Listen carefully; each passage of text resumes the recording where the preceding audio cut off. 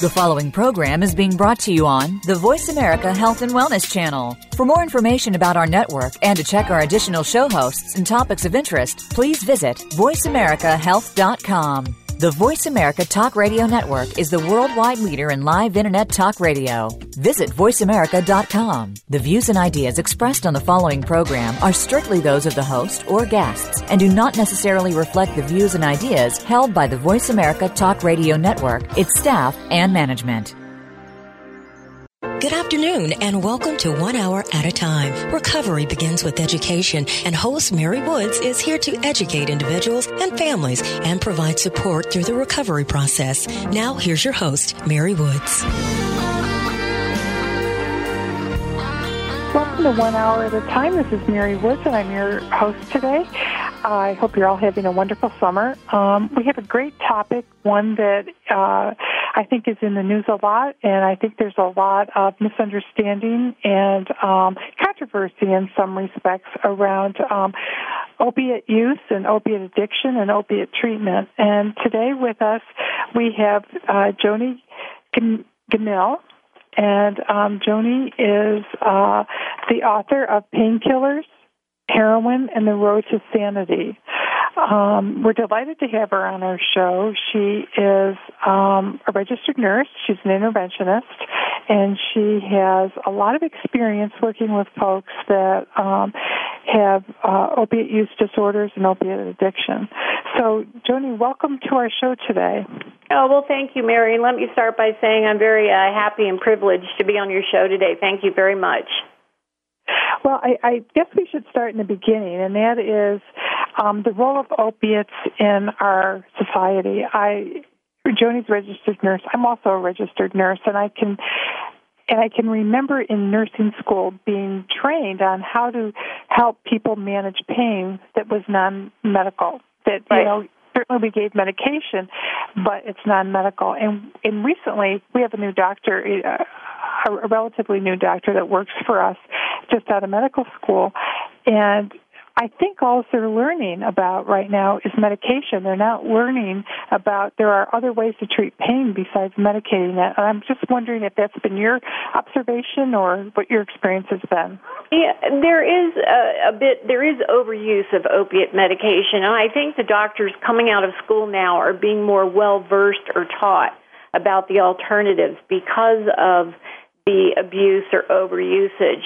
And yes, there are different ways to treat chronic pain, and the antidepressants, and I know you said non-medication, but the medication that does work very effectively are the old tricyclic antidepressants. They work on the neural pathways, and also steroid injections, acupuncture, and physical therapy. But as you know, all of these modalities take a certain amount of time and commitment, where just taking a pill, like an opiate pill, to knock the pain out is much easier. And I think that's where people are drawn to that more than the alternatives for treating chronic pain. Well, and I think there's something in our society that suggests we should be pain-free. And I know JCAHO, I think it was in the early 90s, the Joint Accreditation Commission on Hospitals, they started to look at pain, and that's, at least in what I've read, that's when the spike in the prescribing of pain medication increased, was when there was a regulatory body that started to have people focus on it. Yeah, I think that, and, you're right. As Americans, we feel we should be pain-free, which is really, sobering, so no pun intended to me, is that Americans represent 5% of the global population, and we use 80% of the illegal opiates and 99% of all the hydrocodone or Vicodin that is produced globally. So as Americans, we certainly feel that we should not be in pain. But having been a nurse since the 70s, I really see the spike having to do, and I wrote about this in my book, is managed care. Doctors, when managed care came along, they do not have as much time with the patient that they used to have. And to keep that contract, let's say with Aetna or Blue Cross or any of them, for that practice to keep that insurance company with them, the insurance company now managed the way the doctors practice medicine. and they said you have to see so many patients an hour.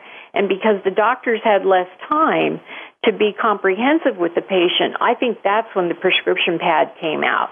It's because let's deal with the pain because I don't have as much time to talk about history or as much time to get the phone calls later in the day. So that's when because I've been in hospital nursing for a long time, saw the increase in prescription pain medicine. Joani, could you explain to our audience a little bit about what happens to the brain when we take opiates? When you take opiates, there's a reward pathway. It's in the midbrain, in the amygdala. And what it does is it increases the euphoria that you feel. And there's a minority of people, thank goodness a minority, where the euphoria is felt even greater in the amygdala, in that mid portion of the brain. And those are the people like the mouse that goes back and keeps hitting the bar for the glucose. Those are the ones that become addicts, because everyone that is put on opiate medicine is going to become, after a certain amount of time, physically dependent on that medication.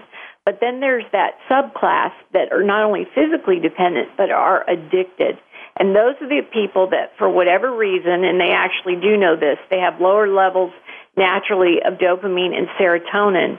And so when they get the medicine, not only do they feel euphoric, they feel normal for the first time. They don't have this low-level feeling of depression.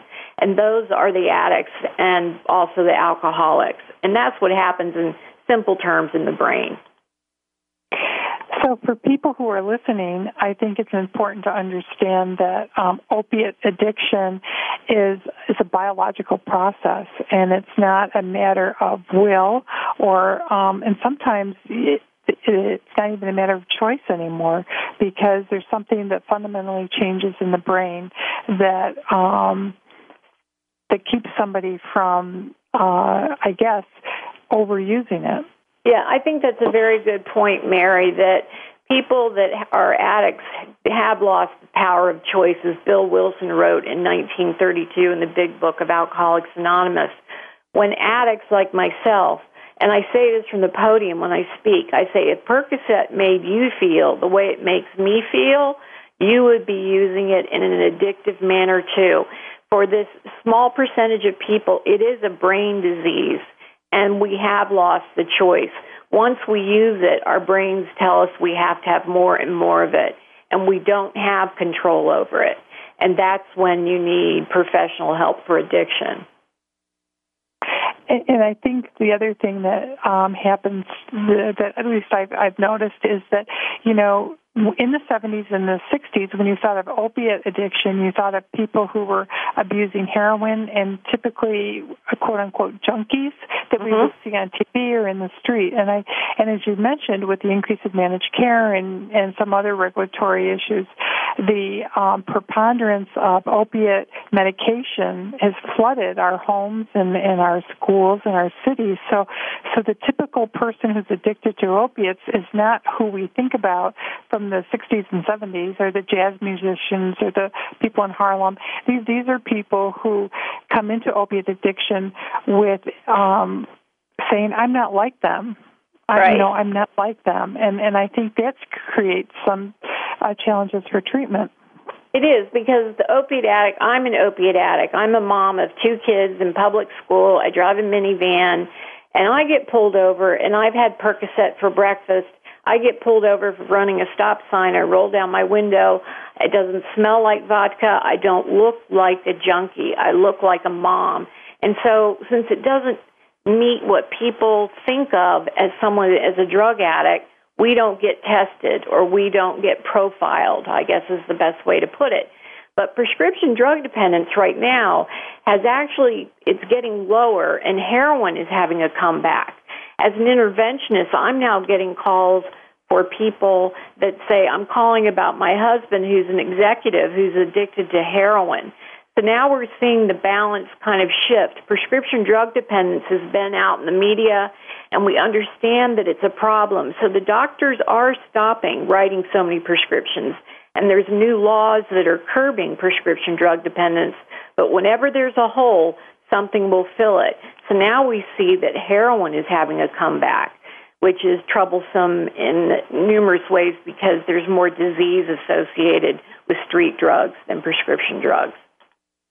Well, I think that's classic of what we do in America. You know, we say, okay, we're going to stop doing this, but we don't provide the tools to help the person who is addicted to opiates get the treatment they need so they don't end up having to go to the street to get heroin. We never do kind of a 360 solution. We just kind of throw something out there and hope that it sticks.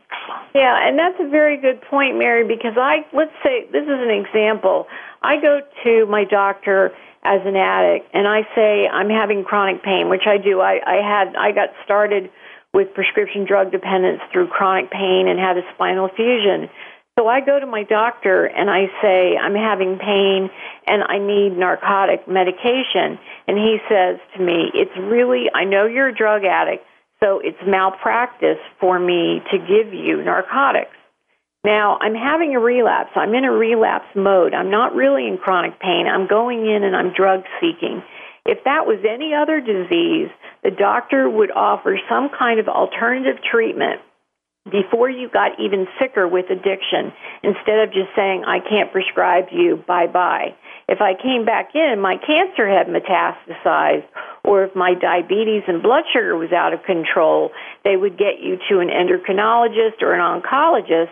Instead, they just discharge you and don't give you an alternative, and then the disease escalates. So a big part of my passion is getting people to recognize this. Addiction is a disease. Let's treat it like every other disease.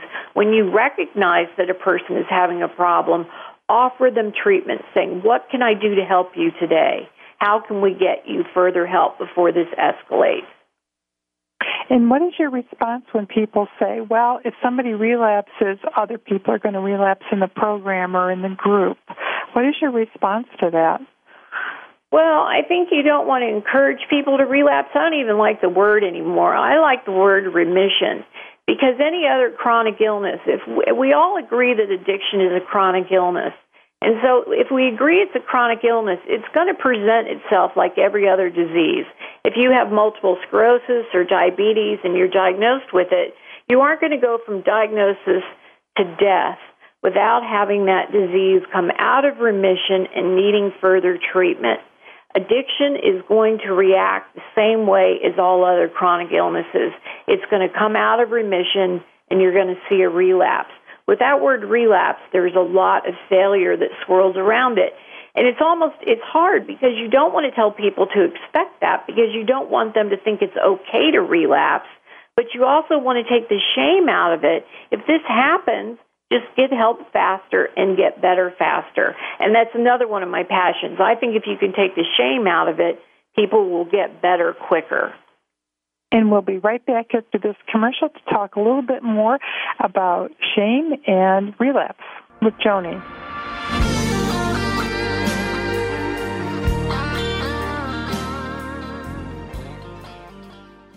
Follow us on Twitter at VoiceAmericaTRN. Get the lowdown on guests, new shows, and your favorites. That's VoiceAmericaTRN. Westbridge Community Services. Westbridge is a nonprofit organization dedicated to supporting the recovery of families and individuals who experience co-occurring mental illness and substance use disorders. Westbridge provides integrated dual diagnosis treatment for adult men and women using evidence-based practices. Visit our site today at westbridge.org and discover that doing what works in helping individuals and families gain recovery from dual disorders is important to the staff at Westbridge Community Services. Westbridge utilizes current evidence-based practices, consensus practices, and old-fashioned common sense to provide treatment to individuals and families that experience co-occurring mental illness and substance use disorders. That's westbridge.org, family-centered recovery for co-occurring mental illness and substance abuse disorders. Step by step, you made it through the journey of pregnancy. Now your baby is in your arms, and you're on the cusp of a new journey, breastfeeding. As a new parent, you receive a lot of advice, much of it conflicting, some of it outdated. Tune into Born to be Breastfed with host Marie Biancuso to bust through the myths about feeding your baby. Marie and her guests will help you figure out what you can expect and put you on the best and surest path on your breastfeeding journey. Listen every Monday at 6 p.m. Eastern Time, 3 p.m. Pacific Time on the Voice America Health and Wellness Channel. Opinions, options, answers. You're listening to Voice America Health and Wellness.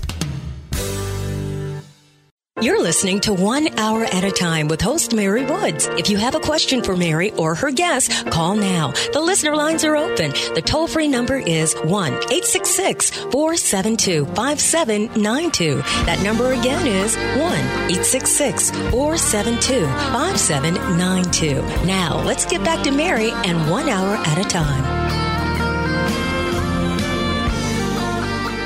Welcome back to 1 Hour at a Time. I hope you're having a great week. My name is Mary Woods, and I'm your host today. And our guest is Joani Gammill. Am I saying that right, Joani? No, it's Gammill, no. But you're close, Gammill. Mary. That's I'm good. close, but no cigar. Gammill, the author of The Interventionist and also Painkillers, Heroin, and the Road to Sanity. Joani is a registered nurse who has worked in a number of medical facilities, including alcohol and drug rehabilitation centers. She's also an interventionist. And before we went to our commercial, we were talking about shame and relapse. And I like the way you're reframing the whole notion of relapse, because you're absolutely right. This is a chronic illness. And like other chronic illnesses that you mentioned, cancer, diabetes, heart disease, people will go for periods of time and be relatively symptom-free, but there can be an exacerbation of symptoms. And we don't think of them as failing. You know, we have treatment options for them. But when somebody has a brain disease, whether it's a mental illness or an addiction, and they have an exacerbation of symptoms, we don't feel the same way about that. And I think some of the words that we use reinforce that. Relapse, which, as you're talking about it, you know, remission certainly sounds much more positive than relapse. I also, you know, I talk to my staff about, we work with people who have schizophrenia. We work with people who have alcoholism, as opposed to using the term schizophrenic or alcoholic or addict, because they have negative connotations as well as words. So I think it's important that we really think this through and talk about it as you're doing. Yeah, I think it just gives it, when you look at relapse, it feels like it's a failure. And I deal with family members all the time when I do interventions. They'll say, well, he was in or she was in rehab 7 years. It was a failure. And why is another rehab going to work when it didn't work 7 years ago? And I say, it did work. It worked for 7 years. Just the way if you had chemotherapy for cancer and you'd been cancer-free for 7 years and it came back, you would go back to wherever, Johns Hopkins, get more chemo, get cancer back into remission. That rehab was not a failure. That person learned a lot. They learned the foundation and the tools on how to get well. So we really need to get the failure and the word relapse out. And I take it even a step further, and I'm sure I'm going to get a lot of heat for this, but the chip system in the recovery rooms. You get chips for months and years of sobriety. And it's wonderful. It's kind of like stickers to little kids. It's positive reinforcement. But in the chip system, let's say you have 10 years of continuous sobriety and you get your 10-year chip. And then suddenly something comes along and exacerbates your addiction. A family member dies. You go through divorce. Something happens to exacerbate the disease of addiction and you use again. Well, you go back to the rooms of recovery and you get a 24-hour chip. My feeling is if you were cancer-free for 10 years, we wouldn't say those 10 years didn't count. I think you should get a chip for courage and survival. Courage that you came back, and survival because you made it back alive, and keep counting from those 10 years. Because I think by going back to square one, again, brings shame to this disease instead of positive reinforcement. I think that's a great concept. How can you get people to buy into it? Well, it was funny. I went to a meeting, not in my neighborhood. I ran into a sponsor of mine from probably 15 years ago, and she goes to a women's group in the neighborhood, not mine, and she invited me up.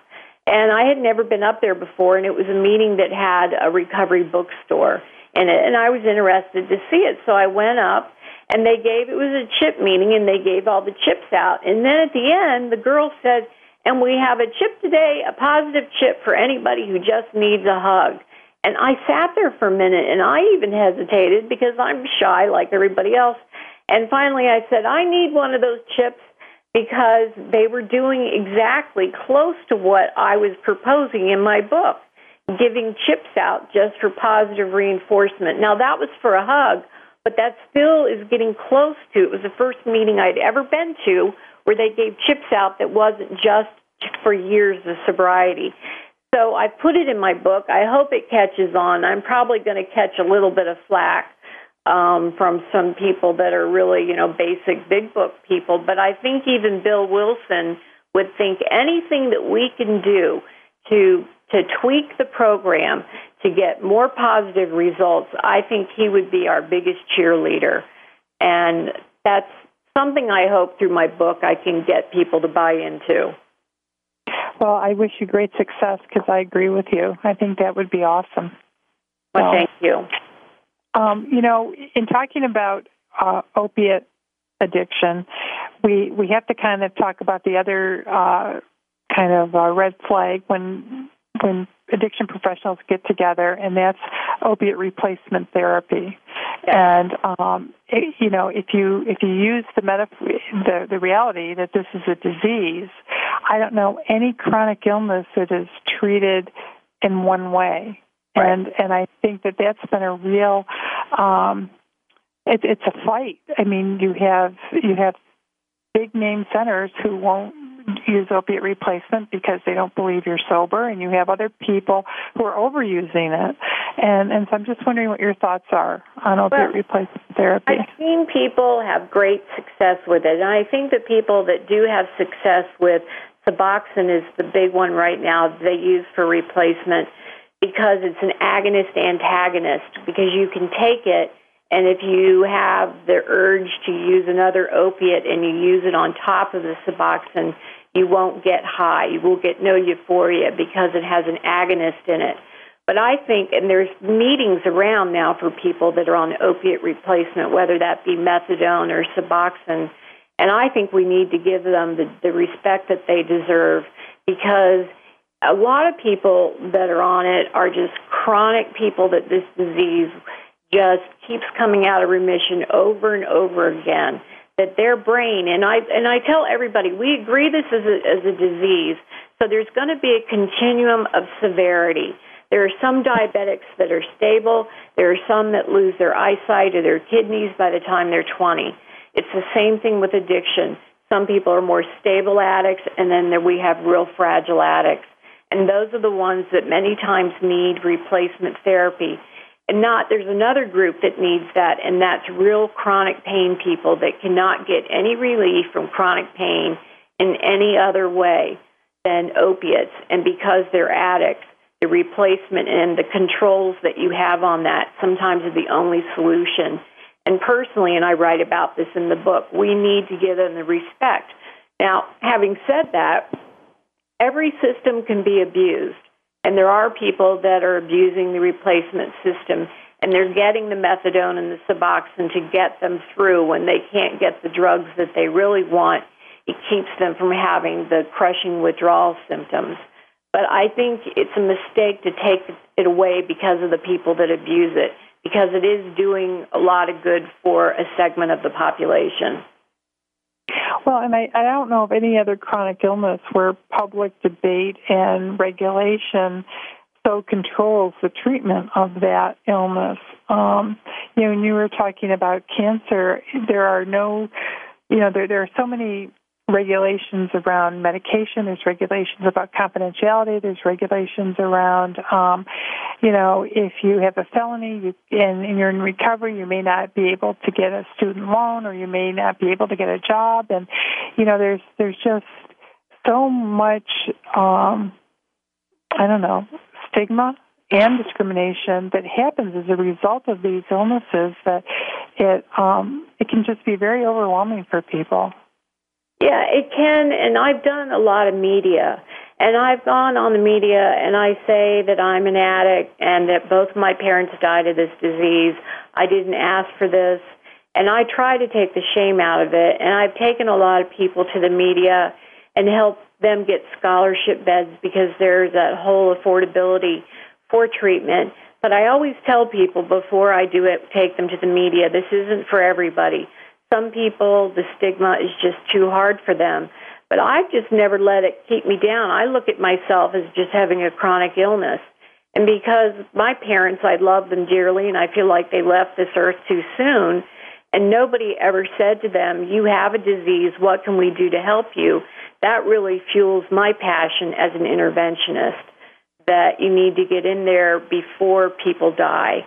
But I know the stigma is still there, but I think it's a lot less than it used to be, but we still have a far way to go. So if somebody is listening to us, a family member, and they're concerned about their son or daughter, husband, wife, son, or whatever, what would you suggest what's the first thing they need to do? Is ask them what they can do to help them. When people call me and want to do an intervention, the first thing I say is, have you asked them to get help? And what can I do to help you get that help? And to do it in a non-threatening and a non-shaming way. Even when I do interventions, it's all about love. And you can always look at the glass half full or half empty. And some people will say an intervention or surrounding people that are having a problem that refuse to get help is an ambush. I said it's not an ambush. It's surrounding people with love and a real solution. But besides doing an intervention, I'm kind of like the last stop on the train.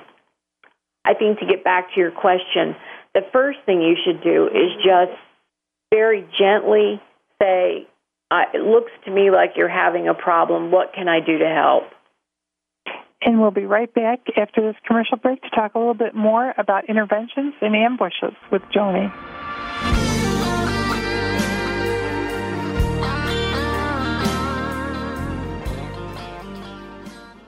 Opinions, options, answers. You're listening to Voice America Health and Wellness. Westbridge Community Services. Westbridge is a nonprofit organization dedicated to supporting the recovery of families and individuals who experience co-occurring mental illness and substance use disorders. Westbridge provides integrated dual diagnosis treatment for adult men and women using evidence-based practices. Visit our site today at westbridge.org and discover that doing what works in helping individuals and families gain recovery from dual disorders is important to the staff at Westbridge Community Services. Westbridge utilizes current evidence-based practices, consensus practices, and old-fashioned common sense to provide treatment to individuals and families that experience co-occurring mental illness and substance use disorders. That's westbridge.org, family-centered recovery for co-occurring mental illness and substance abuse disorders. Step into the doorway to conscious choice, greater health, and well-being. Attain the balance that you've been seeking. Tune in and turn on 1111 Talk Radio. Feed the mind. Embrace positively. Release the tension. Step out of fear. Host Simran Singh will help you broaden your mind and open your heart toward a greater understanding of how to take charge of your life. 1111 Talk Radio is here every Thursday at 7 p.m. Eastern Time, 4 p.m. Pacific Time on 7th Wave Network. 1111 Talk Radio, because shift happens. Think you've seen everything there is to see in online television? Let us surprise you. Visit voiceamerica.tv today for sports, health, business, and more on demand 24/7. You're listening to 1 Hour at a Time with host Mary Woods. If you have a question for Mary or her guest, call now. The listener lines are open. The toll-free number is 1-866-472-5792. That number again is 1-866-472-5792. Now, let's get back to Mary and 1 Hour at a Time. Welcome back to 1 Hour at a Time. This is Mary Woods, and our guest today is Joani Gammill, who is a registered nurse and interventionist, and she's written 2 books one called Painkillers, Heroin, and the Road to Sanity, and the other one is The Interventionist. And before we went to break, we were talking about what families could do if they're concerned, and you brought up the fact that an intervention isn't an ambush. It sounds like your interventions aren't ambushes, but sometimes they can be. And could you just tell us the difference? Well, I think an ambush, if you have someone new in their career or is not very mature and hasn't worked at it a lot, I think, you don't want to jam people up and twist their arms with consequences. You want to do it with love. You want to, a good intervention is almost like, I say to people, it's kind of strange, but very rarely do people come in a circle to tell you how much they love you and how much they want you to get well and how they want you to live a long life. Very rarely do people come around and say how great you are unless it's your eulogy. It's an unusual circumstance. And when you surround people and you talk about and you say the day you were born, or you talk about holiday memories, or you have pictures, and even sometimes we write letters from someone who's passed on and is in another world and what they would hope for the rest of this person's life. And when you can get to the core of how emotionally connected this group is to the person, you have a very high probability of getting them to accept the help of rehab. There are boundaries or consequences if people absolutely refuse. But the majority of people, if you do it in the right way with love, 90% of the people agree to go to get help. So what do you think, the other 10%, what do you think happens with them? Well, 5%, they go the weeks or days following the intervention because the conversation's been started and the brochure's on the table. And personally, I bug them by text message and say, is there anything I can do to help you? Do you have any further questions?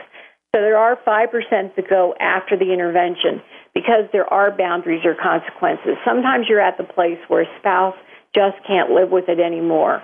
And so that spouse will say, if you don't go and get help, I can no longer continue this marriage. But before you get to that point in an intervention, you always frame it up and say, this is not meant to be punitive. This is what the family deserves. This is what this person deserves. You can choose to live your life any way you choose to do that. And if that's to continue using substances, that's your choice. But my choice is I can't live with it.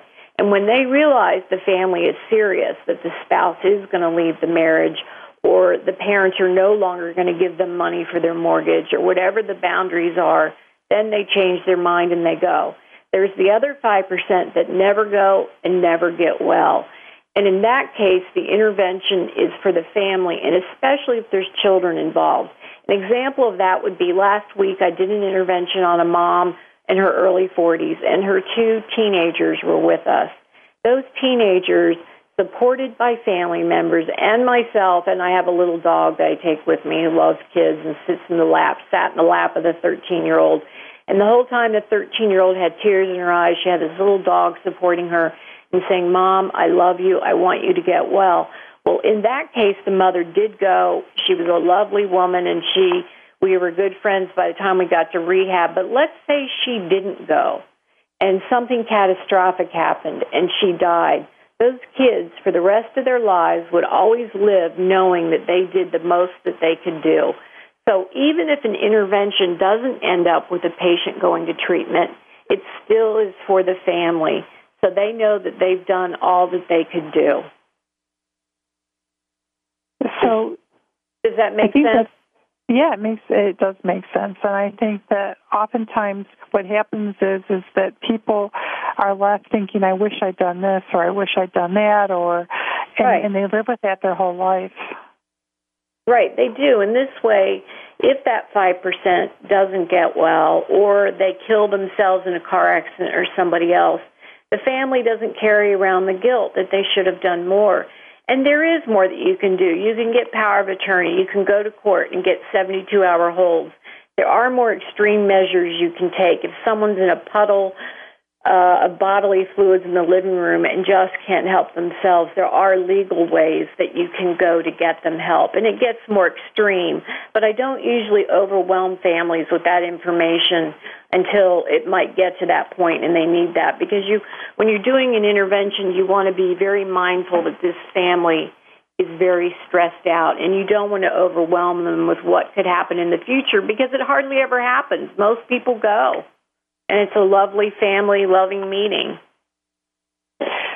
So how can people get a hold of you, Joani, if they would like to have one of those types of interventions? Well, I'm easy to find on the Internet with my name. My website is interventionrn, just remember registered nurse, interventionrn.com. But my name, Joani Gammill, if you Google me, you can find me very easily. And I'm on the East Coast, and so I primarily work in the Mid-Atlantic area, but I also fly. I fly all around the country. And I'm also, people hate to talk about money. It's one of those, bugaboo issues in our society. But I'm very affordable. People think someone with my profile must charge a lot. But I've kept my rates very affordable because people can barely afford treatment, more or less a huge price tag for an intervention. So you can just find me on the web, and then my phone number and my email address is there. And most people just call me, and I pick up my phone whenever I'm able to.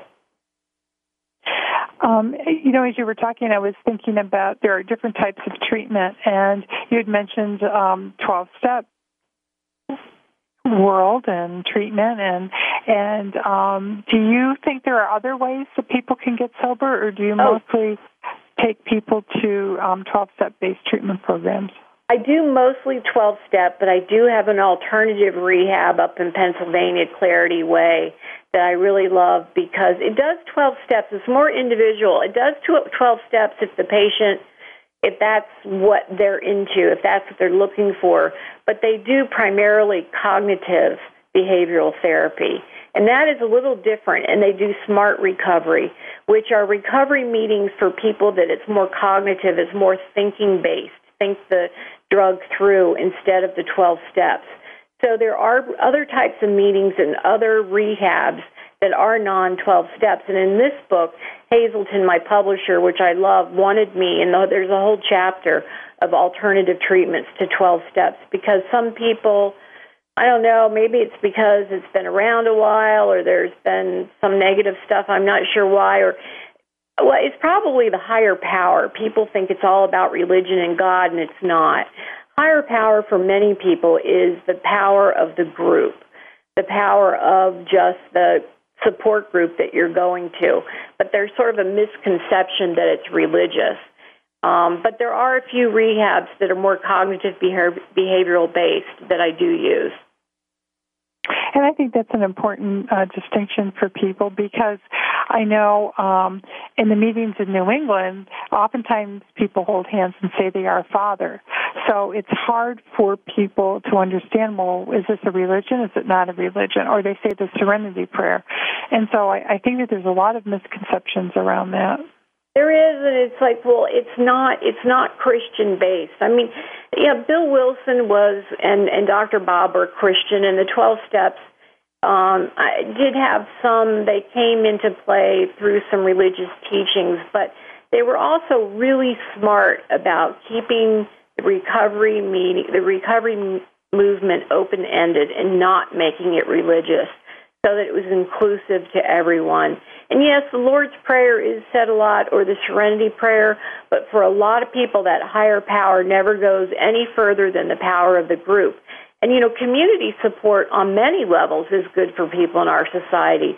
I mean, church and religion, a big part of that is community. And so just having those meetings to go to have support of other people that are trying to get well from addiction is very important. And it's not necessarily religious, and neither 12 steps is not necessarily religious.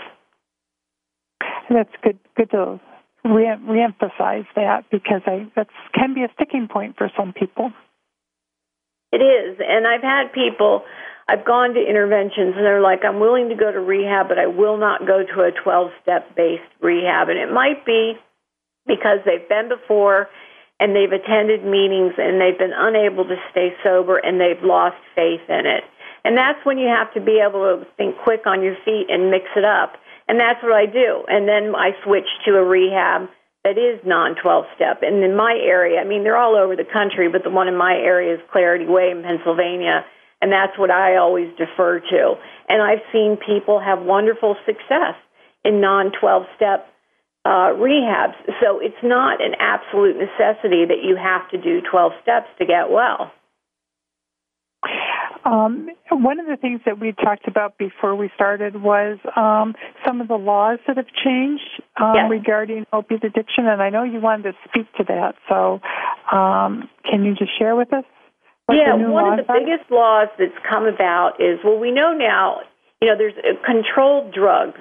The lower the control, the more potent it is. It's kind of a converse situation. So a controlled one drug would be like OxyContin. You can't call it in. You have to have a written prescription. Well, the number one abused drug, hydrocodone, which is more commonly known as Vicodin, you now have to, starting as of next year in 2015, have a written prescription for it. It can no longer be called in. Right now, a lot of people on the weekends, they'll call their dentist up and say, I have a bad tooth. It's probably going to need a root canal or whatever. Or someone will call up and say they think their kidney stone is acting up, and the doctor will call in hydrocodone or Vicodin. And again, we use 5%, Americans are 5% of the population, and we use 99% of the hydrocodone in the world. So, and we need to take a break right now, so we'll come right back to this in just a minute.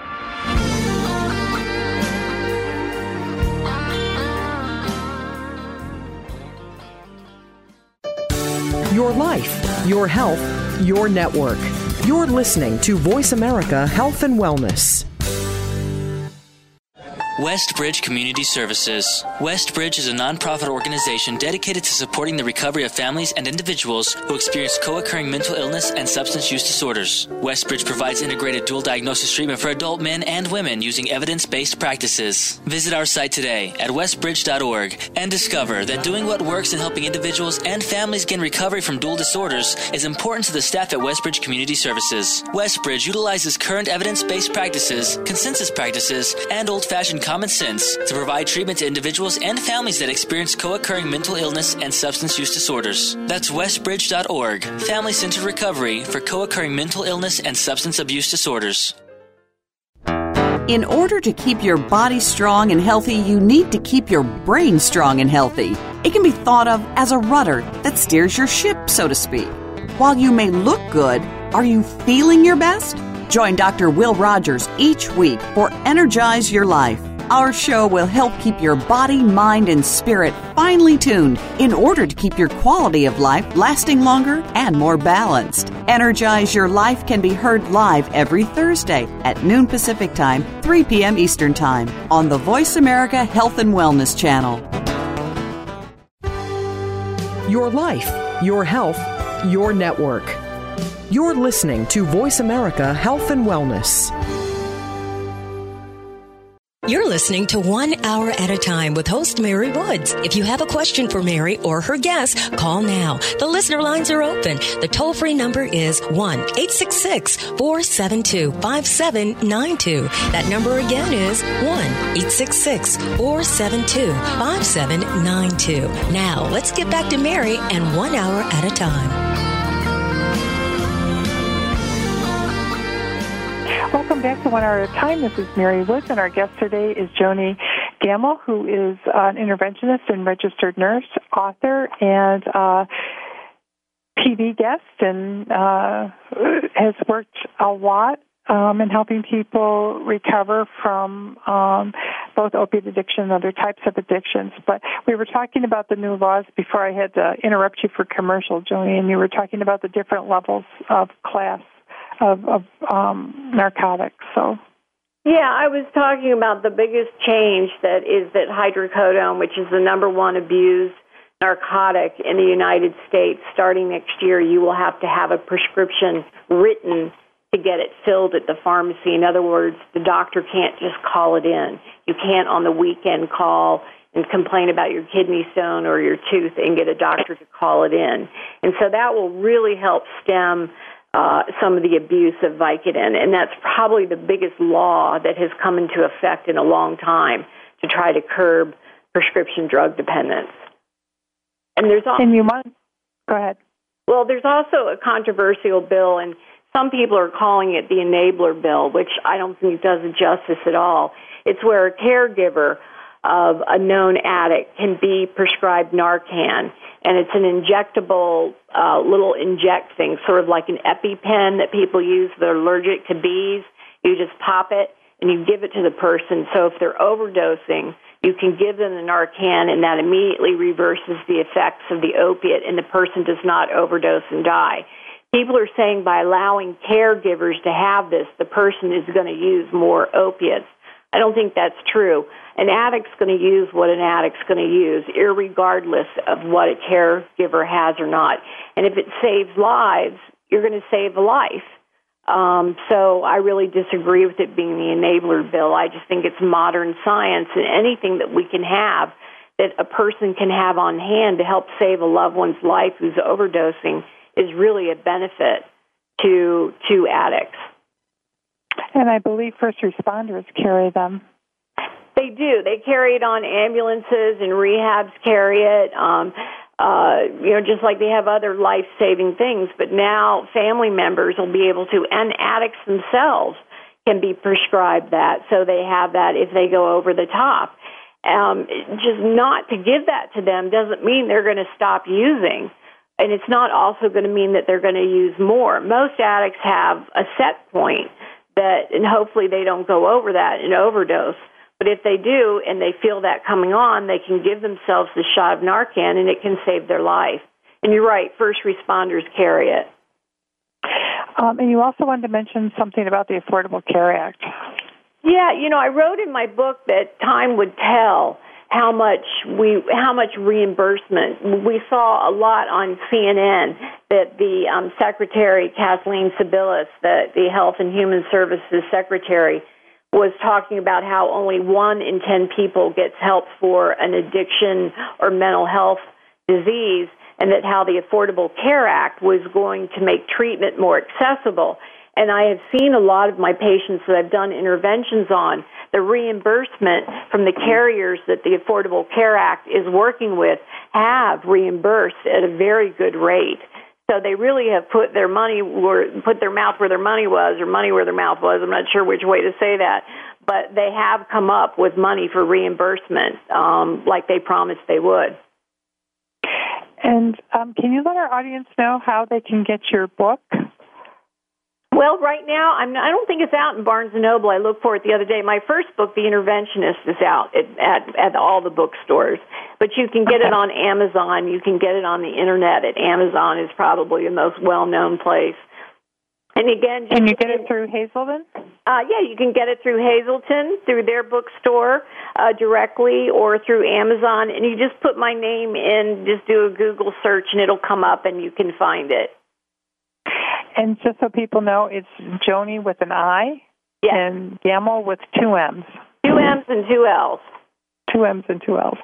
So is there something that you really want people to understand about opiate addiction that we haven't gotten to? Because we're almost out of time. I think you've covered it very well, Mary, and thank you again for having me on, because you've covered it very well. And I think my biggest point is just to drive home that this is a disease. This is not a moral issue.